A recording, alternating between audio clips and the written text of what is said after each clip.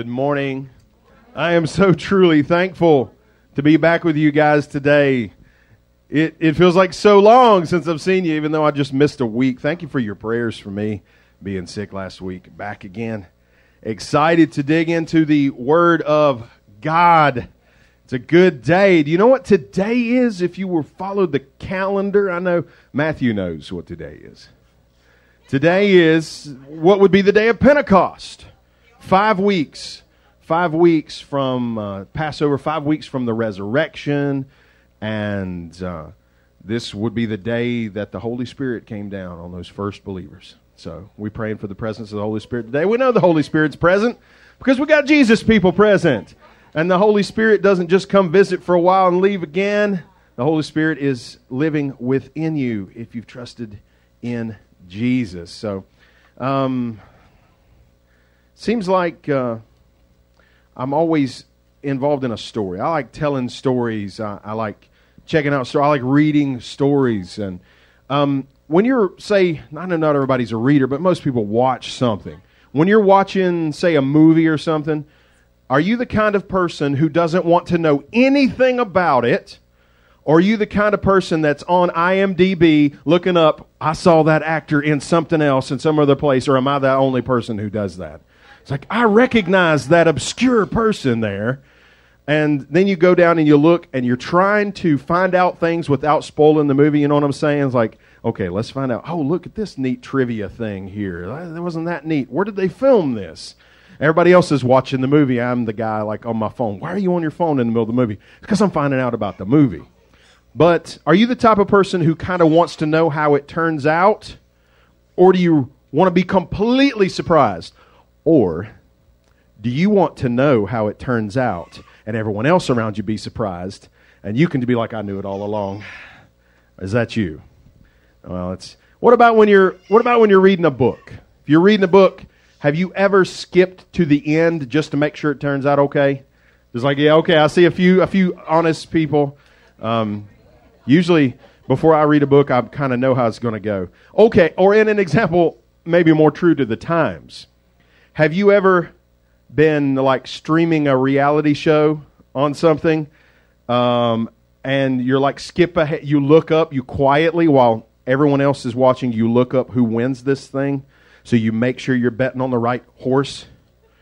But you cannot possibly let the other people in your house know that you know who wins this season of Tattoo Masters or whatever the heck it is, because if they know that you know, they'll get mad. But so you got to act surprised when the guy wins or the girl wins. So most of the time, I kind of like knowing how things are going to turn out. The exception is ball games. I don't want to know what the score of the ball game is, because I want to go watch that if at all possible. Now, if I don't get to watch it, then we'll look it up. But it's hard to know. Do we want to know what happens or do we not? It's like, do we want spoilers or not? We want to find out what happens. Well, in some things in the ball game, I don't want spoilers. Probably in a movie or book, I don't want spoilers. But in life, I want spoilers. I want to know this thing's going to turn out okay. I want to know, just like you want to know, that this decision I'm about to make is going to turn out to be a good decision. Like, Lord, give me the spoiler. I'm about to take a job. Lord, is it going to be a good job? Am I going to like this? So, I'm about to move to this place, or I'm about to buy this car. Is it going to work out? We want spoilers. We want to know, deep down, we want to know if the good guys win, right?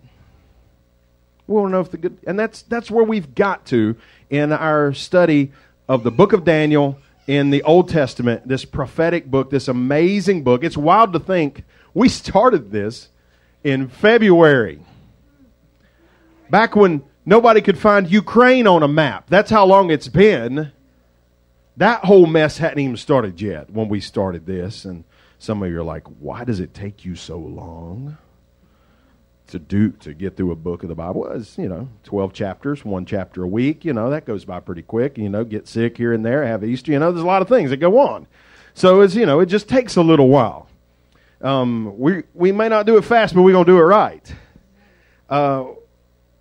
Daniel comes to the end of the book, and he's he wants to know how it's going to turn out. He wants to know if the good guys win. That's where we've got to in this story. Now, most people only know one famous story from the book of Daniel, the one everybody seems to know, even if maybe they've not been around church very much. It's Daniel and the lion's den. You know what? If you spent the night with some lions and didn't get eaten, you'd be famous too. So, yeah, it would make sense.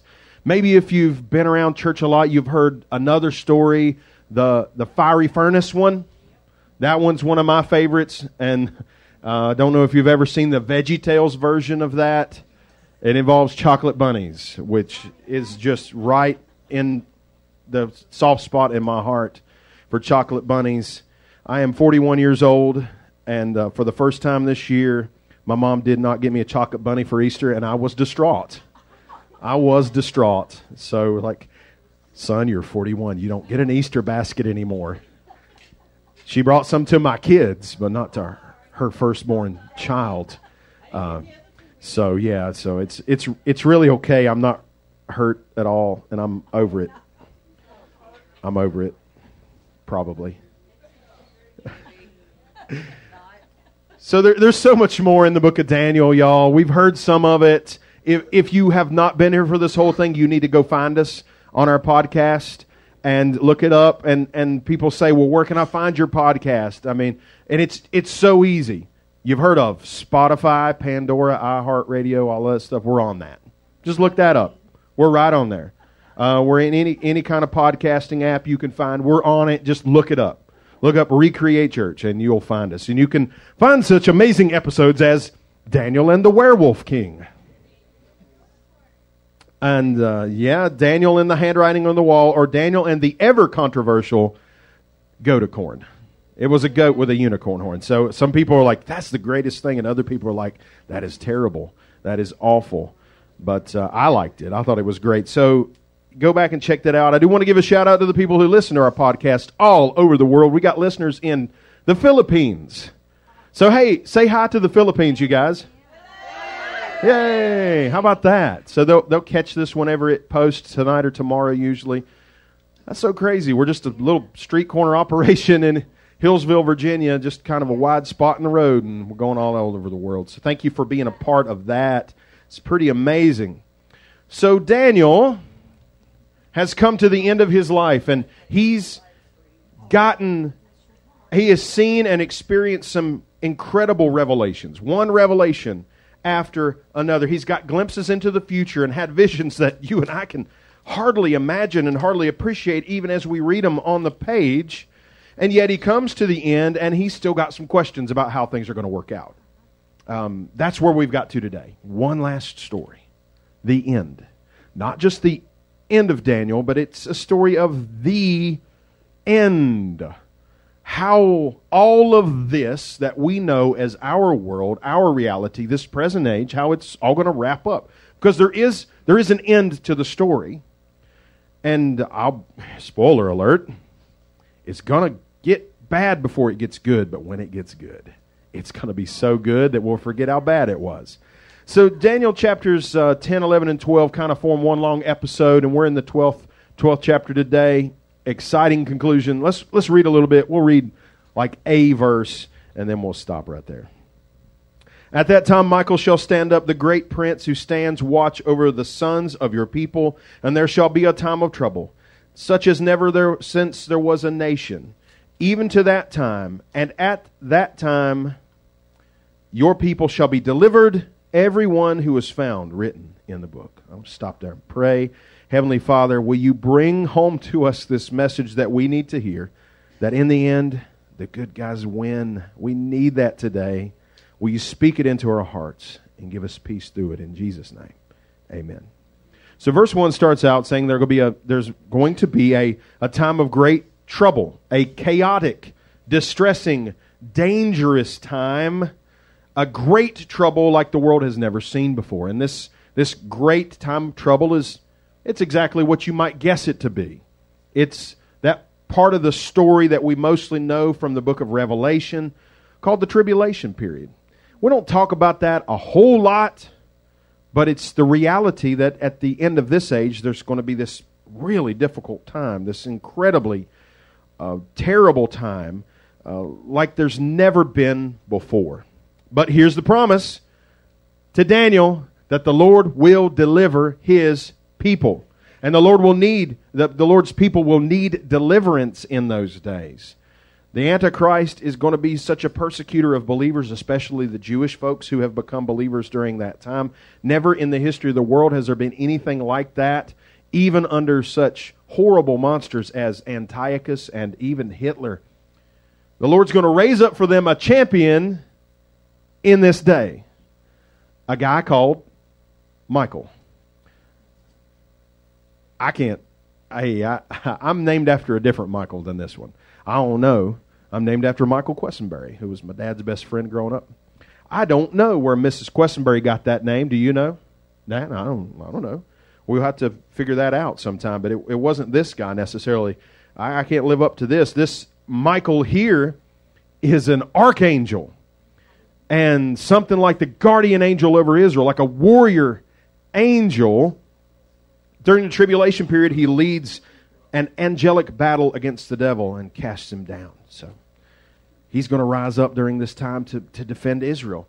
Historically, Israel is God's chosen people. Now, please understand when I say Israel, I'm not talking about just the place you can point to on a map with borders, okay? And, the modern political entity that there's always seems to be a lot of controversy there. That's not exactly what I'm talking about here. I'm talking about the descendants of Jacob, the son of Isaac, the son of Abraham. These are the people to whom Jesus came when He arrived the first time. And by and large, when Jesus presented Himself as the Messiah, the Savior sent from God, His own people did not recognize Him. A lot did, but the leadership in particular did not recognize Him for who He was. In the tribulation, that's going to change. Zechariah 12:10 says this, "And I will pour out on the house of David and on the inhabitants of Jerusalem the spirit of grace and supplication." Catch this line. "Then they will look upon me whom they have pierced. Yes, they will mourn for him as one mourns for his only son, and grieve for him as one grieves for a firstborn." They will recognize Jesus as the Savior sent from God and will grieve the fact that their ancestors, by and large, did not receive Him. And Jesus, of course, was pierced for us. His hands and His feet was nailed to the cross. And this will be recognized at that time, and many, many people will turn to the Lord. And because they've turned to the Lord, they've repented, they recognize Jesus, their name will be written in the book. If we can go back to verse 1, please. Go back to that. Verse 1, in the book. There's a lot of good books out there, but this is a good book. This book is the book of life. You see it referenced many times in the Scriptures, and whether it looks like a book or it's a scroll, I don't know that matters, but the fact is everyone who is in the Lord's family, their name is listed. If you've trusted in Jesus as Savior, your name is in this book. That is so much better than getting your name in any other book. When I was a kid, I used to read the Guinness Book of World Records. You remember that one? I don't think they actually publish a physical volume anymore. That was a big deal. Like, I was going to the Scholastic Book Fair, and I had like $5 in my pocket. And the Guinness Book of World Records is $4.99. And I came home and I read that one for till it was out of date. There was probably not a single record in that was still in date, but I read it and I'm like, man, I'm going to be in the record book someday. And apparently I am not. I'm just, the kid who read the book a lot. That was a cool book to me, and it's a record book, but it compares nothing to the record of those whose names are written in the book of life. You don't have to live an impressive life. You don't have to be known for the guy who ate 100 hot dogs in 2 minutes or something. I would not recommend that. But if your name is written in the Lamb's Book of Life, that's the book you want to be in. Your name's got to be in there. Because Jesus is very plain that not everybody who wears the name tag, I am a Christian, actually knows the Lord. And You know, we struggle here. Something I've often said in our ministry here from the very beginning, from the earliest days, is that if you really know the Lord, it should change the way you live. It's one, anybody can stand up and say, I am a Christian, but it's another thing to actually live it out. And the way you treat people says as much about your faith or lack of faith as anything else. See, what kills me is there will be churches meeting all over the country, all over the world today, and people will come and enjoy the services and receive and hopefully give something to others, and then walk out of the building and go to a restaurant. Raise your hand if you've ever worked in retail or a restaurant on a Sunday. You know exactly what I'm about to say, don't you? Some of them church people can be very difficult to please. You know what I have said as we have given away Recreate t-shirts is you go home and you change your shirt before you be rude to a waiter or waitress, because it's too small a town to get away with that, okay? Don't wear your Recreate hat if you're going to be rude. You know, turn your t-shirt inside out. I don't know what you got to do, but well, that's not how we are. Look, if we're going to claim to be Christians, we're going to have to treat people right. Even people we don't like. Even people who believe and think very differently than us. Maybe even people whose lives and choices are so far from what we can agree with that we would struggle to have a conversation. Even people who vote the other way. Ooh, I see, like, wait a minute, you had me up until that point, preacher man, but yeah, we're going to have to treat people right. Everyone, it's not enough for a person to appear religious. Your life's got to change deep down. There's a true and lasting change, and the way you treat people will change. Everyone has got to surrender to Christ, and it should show. As the future grows more and more unpredictable, as the world becomes more and more polarized between light and darkness, the choice becomes clearer or clearer. For me, the only thing that makes sense is trusting in the God who knows the future. I mean, what else? What do you do in such an uncertain world? I can't count on my own wisdom.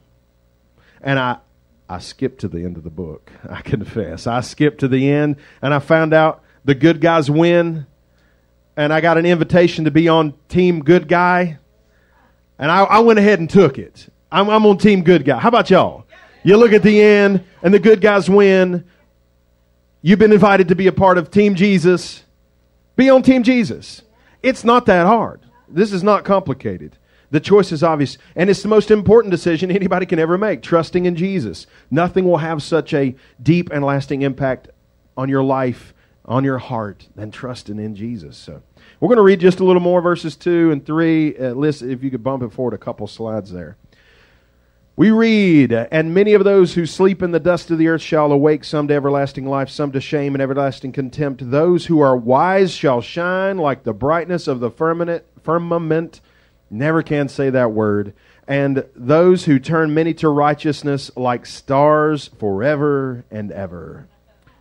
You'll go to verse 2 and leave it there just a moment. So here we see a big concept. The New Testament develops it much further, but in the Old Testament they only had like a basic understanding of this thing we call the resurrection, which is life after death. And I'm not talking about coming back as a ghost or something. I mean, floating around and just, doing whatever. Not a disembodied spirit, but an actual tangible, immortal, supernatural body like Jesus was after his resurrection. You ever read a little bit of that part of the Bible? After Jesus comes back from the dead, he's not a ghost. They were like, oh gosh, it's a ghost. He's like, I ain't a ghost. Come feel me. Come touch me. Give me something to eat. He could eat. He could enjoy food. He could enjoy fellowship. He could enjoy physical touch. And the indication is that resurrected bodies will be like that. But he could also, and maybe I'm reading too much into this, he could also teleport. I mean, maybe I watched too much sci-fi or something, and I'm a little too worked up. But Jesus could, disappear here and appear somewhere else, and I'm holding out for that. That sounds like a cool deal to me. I don't know, but we're not talking about floating around as a ghost for eternity. not floating around on the clouds, strumming a harp, wearing a robe, and have little wings and stuff. An actual something we can enjoy eternity. So let's just do a quick little jump into that, and we'll jump back out. When a believer dies, their spirit goes immediately to be with the Lord. To be absent from the body is to be present with the Lord. The body stays here, and it falls into decay. I realize that in modern society we embalm people, and the body doesn't really decay, but it's not fit to live in anymore. It's no longer a place for a person to live. The promise is that the mortal body will rise from the state of decay, whatever state that's in, even if it's just there's nothing else that can be identified. The Lord knows where the pieces are, and He'll put it all back together. Not as it was, sick or injured or what have you, but glorified and perfected to be rejoined to the Spirit, to be with the Lord in a body, not just a spiritual body, but in an actual body. So the resurrection of the body is true for those who have trusted in Jesus, but it's also true for those who've had the life preserver thrown to them time and time again and pushed it away. That breaks my heart, y'all, that folks have the good news of Jesus, it's presented like, hey, take this life preserver. We're all in trouble. This ship we're on called Earth is going down. Take this life preserver. Take this life jacket. And some just won't take it. And the resurrection will happen there too. One will be raised to everlasting life, and the other to everlasting death. And that is a devastating thought, but it doesn't have to be that way. Not when everlasting life is so freely offered. Not free to us, but not free to the Lord. He paid for it dearly. So this specific resurrection here is one of several phases, and this is probably for the believers who died during the tribulation period, but we'll dig into that some other time. So we read that those who are wise will shine like the brightness of the galaxies. What does it mean to be wise? In this context, wisdom isn't necessarily being the smartest guy in the room. It's not the guy who can win trivia night every time. Wisdom is not, even in this context, the ability to make the right decision every time. This wisdom is making that one wise choice. The wisest choice that anybody can make, and that is to trust in Jesus. To trust in the Lord, to trust in the God who loves you and trusted His Son to you. We'll see some are like blazing stars. Those who lead others to Jesus will be like blazing stars. Those who share Jesus. I don't know if you've ever had that experience of telling people about the love of God and seeing the light bulb come on. It's a pretty amazing thing. And people can get a very narrow idea of what that was. I kind of came up in ministry in an era where the thing you did, evangelism, was meeting somebody at the door. We're going to their door and knocking on their door. And you say, hey, my name is so-and-so, and I'm from so-and-so church, and if you were to die tonight, would you go to heaven or go to hell? Okay, there's a place for that probably, but that's coming on pretty strong for most people. We live in 2022. Somebody comes knocking on my door at all, I'm like, who's at my door? Now, I realize the world was a different place 50 years ago, and you're like, hey, whoever could this be knocking at my door? Let's invite them in and let's have tea and scrumpets. That sounds awesome. Now I'm like, if you ain't the UPS man, you better call ahead. Okay? It's a different world than it used to be. I realize that some of you are like, come on, knock on my door anytime. That's great. But it's culturally, that's not as big a thing. Like if someone comes knocking on my door, I'll be very glad to see you. But I will also be talking out of the corner of my mouth saying, kids, y'all better clean this stuff up right now. We got people at the door, and I don't want them to know we live like this. You know exactly what I'm saying if you've got kids or you had kids. I don't want them to know we really live like this. Actually, I should not say that. I can say that safely because my wife comes to the evening service, and y'all aren't going to narc on me, but our house actually stays really clean because she stays on top of it, but she's outnumbered 4-1. Anyway. So yeah, that's not just the very narrow idea of coming on. It's just a very strong question like, hey, you going to die tonight? where you're going to go. Is it true? Yes. Is it maybe the best approach? Well, in a very limited situation. But you know what I found? That if you really want to share the love of Jesus, you'll get opportunities. In your work, in your family, in your school, in your community, at the gas station. There are people who are pumping gas across from you who desperately need prayer, and not just because of gas prices. They have other things going on they desperately need prayer for. And you might just see somebody and say, hey, how's it going? How about these gas prices, huh? You know, and you might have an opportunity. Or you might see somebody you know, and I'm telling you, you will have opportunities. If you pray for opportunities to share the love of Jesus, you'll get them. You'll get them. There's people all around us who are desperate for a hope, desperate for peace, desperate for something more, desperate for direction. It's there. So let's read a little more. Verse 4, but you, Daniel, shut up these words and seal the book until the time of the end. Many shall run to and fro, and knowledge shall increase. Well, that part about running around and knowledge increasing, it kind of sounds like our present day. What an interesting world in which we live, that people have more access to information than ever before, and yet so often miss that one simple, vital truth, that there's a God who loves them. It's a loud world out there. There's a lot of interference. So people like you and people like me might have to be the ones who just remind somebody, hey, God does care. It may not feel like it right now.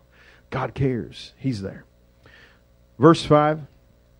Then I, Daniel, looked, and there stood two others, one on this riverbank and the other on that riverbank. Now just remember, Daniel is down by the river and he's having a vision, and that's where all this is taking place. You kind of have to go back a few chapters to pick up that context. Verse 6, and one said to the man clothed in linen who was above the waters of the river, how long shall the fulfillment of these wonders be? Then I heard the man clothed in linen who was above the waters of the river, when he held up his right hand and his left hand to heaven, and swore by him who lives forever, that it shall be for a time and times and half a time. And when the power of the Holy Spirit has been, when the power of the holy people has been completely shattered, all of these things will be finished.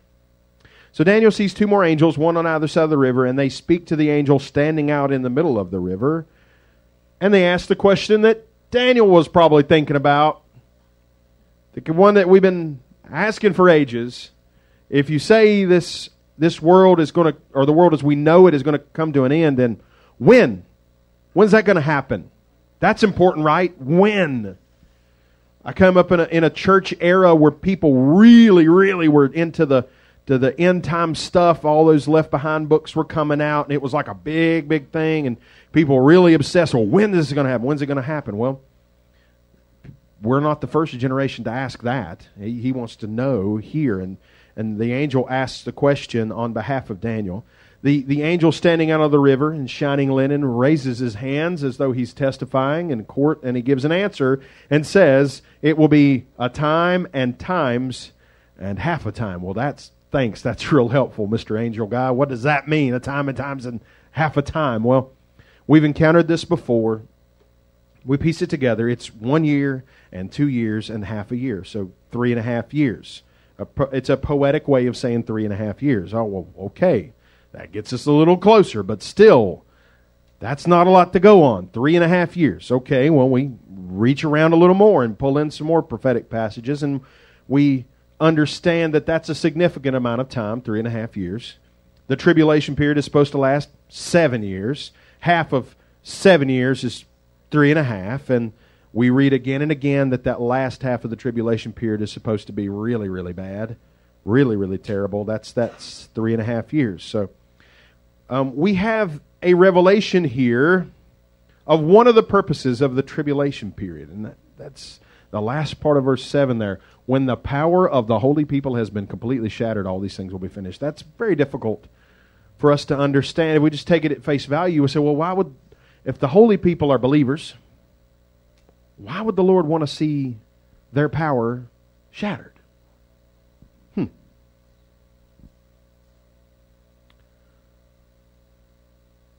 I've thought about that a lot.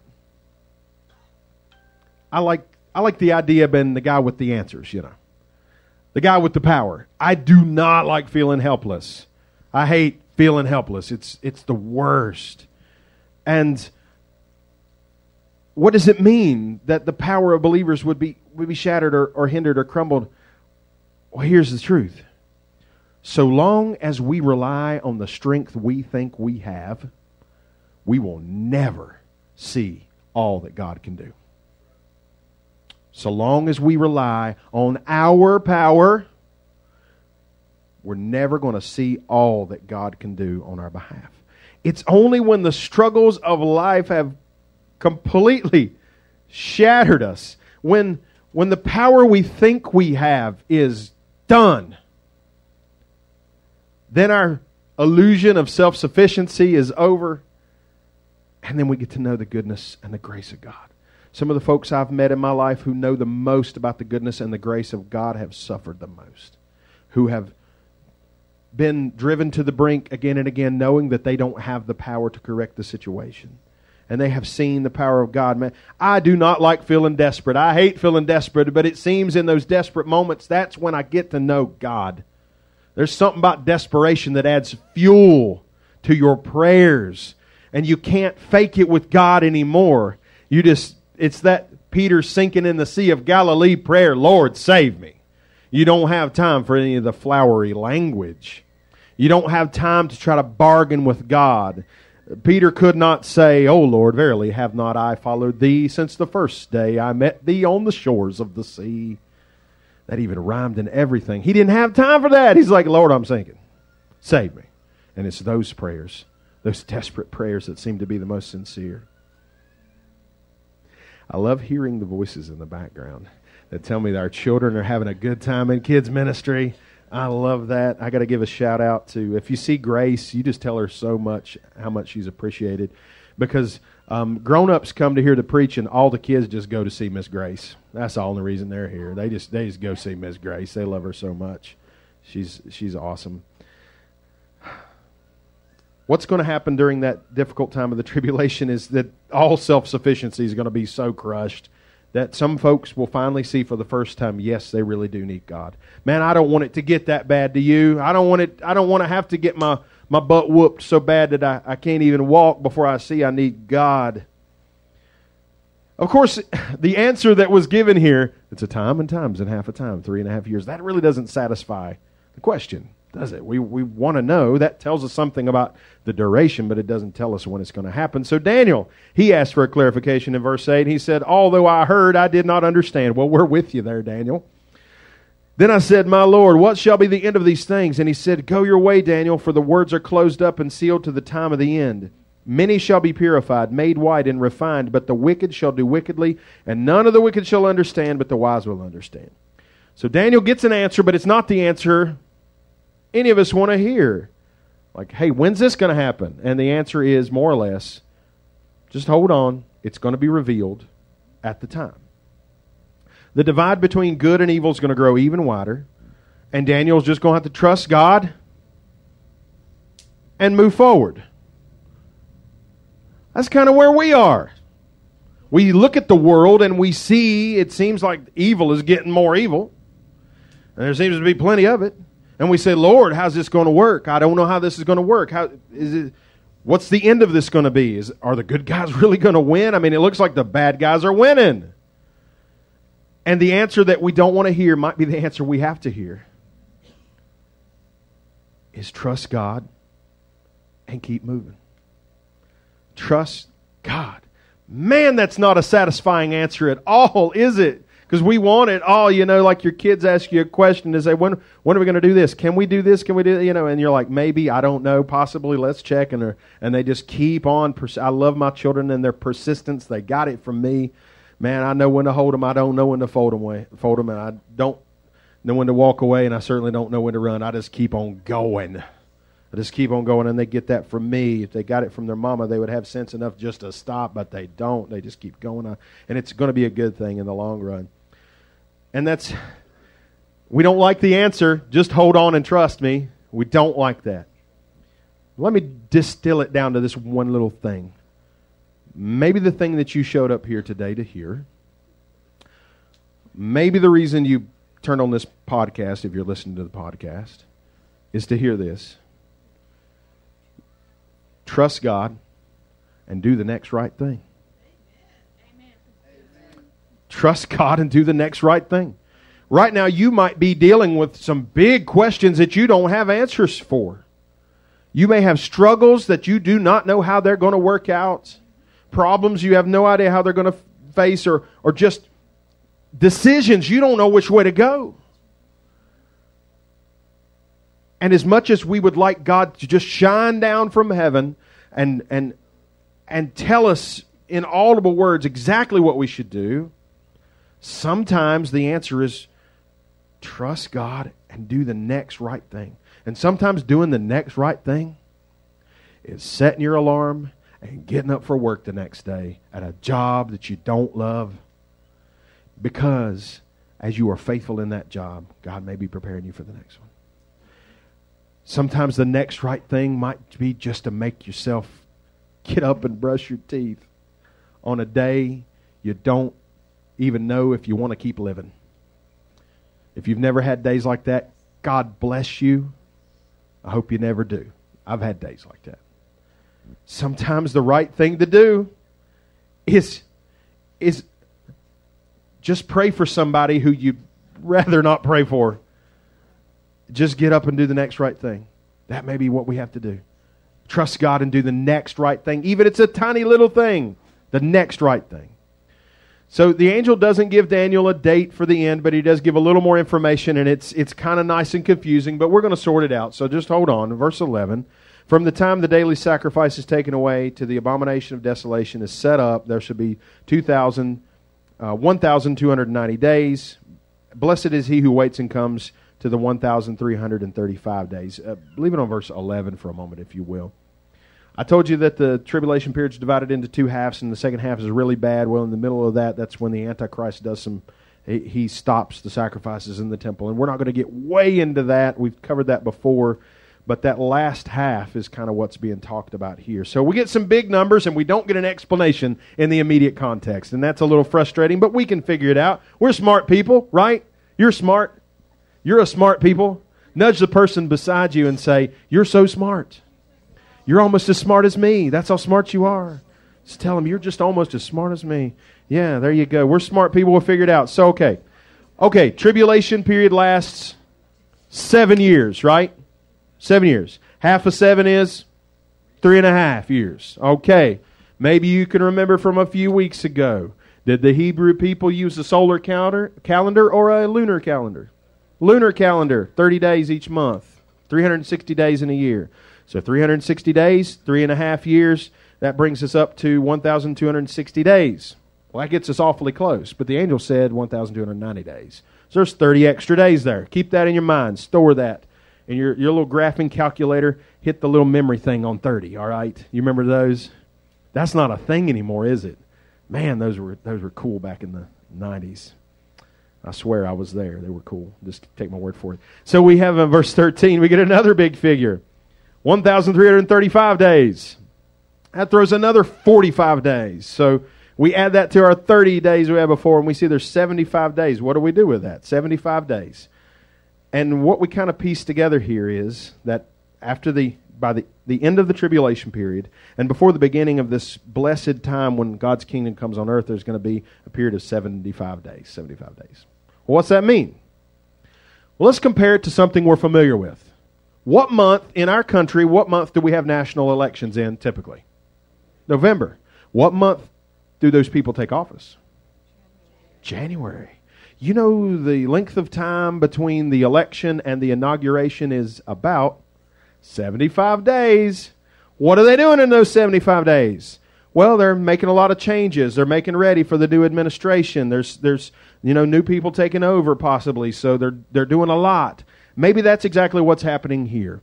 Because Jesus is about to take over the throne of the universe, and they got this gigantic war thing that just happened, and they got to clean it all up. You know, you're making ready for this new thing. It's days of preparation, and it's going to be a time when Jesus comes back. It's going to be a time of incredible peace and prosperity and glory, and the devil will be locked up. Can you imagine a world with no devil to give you a hard time? And we don't have a category for that. A world in which you're no longer tempted to do things you should not do.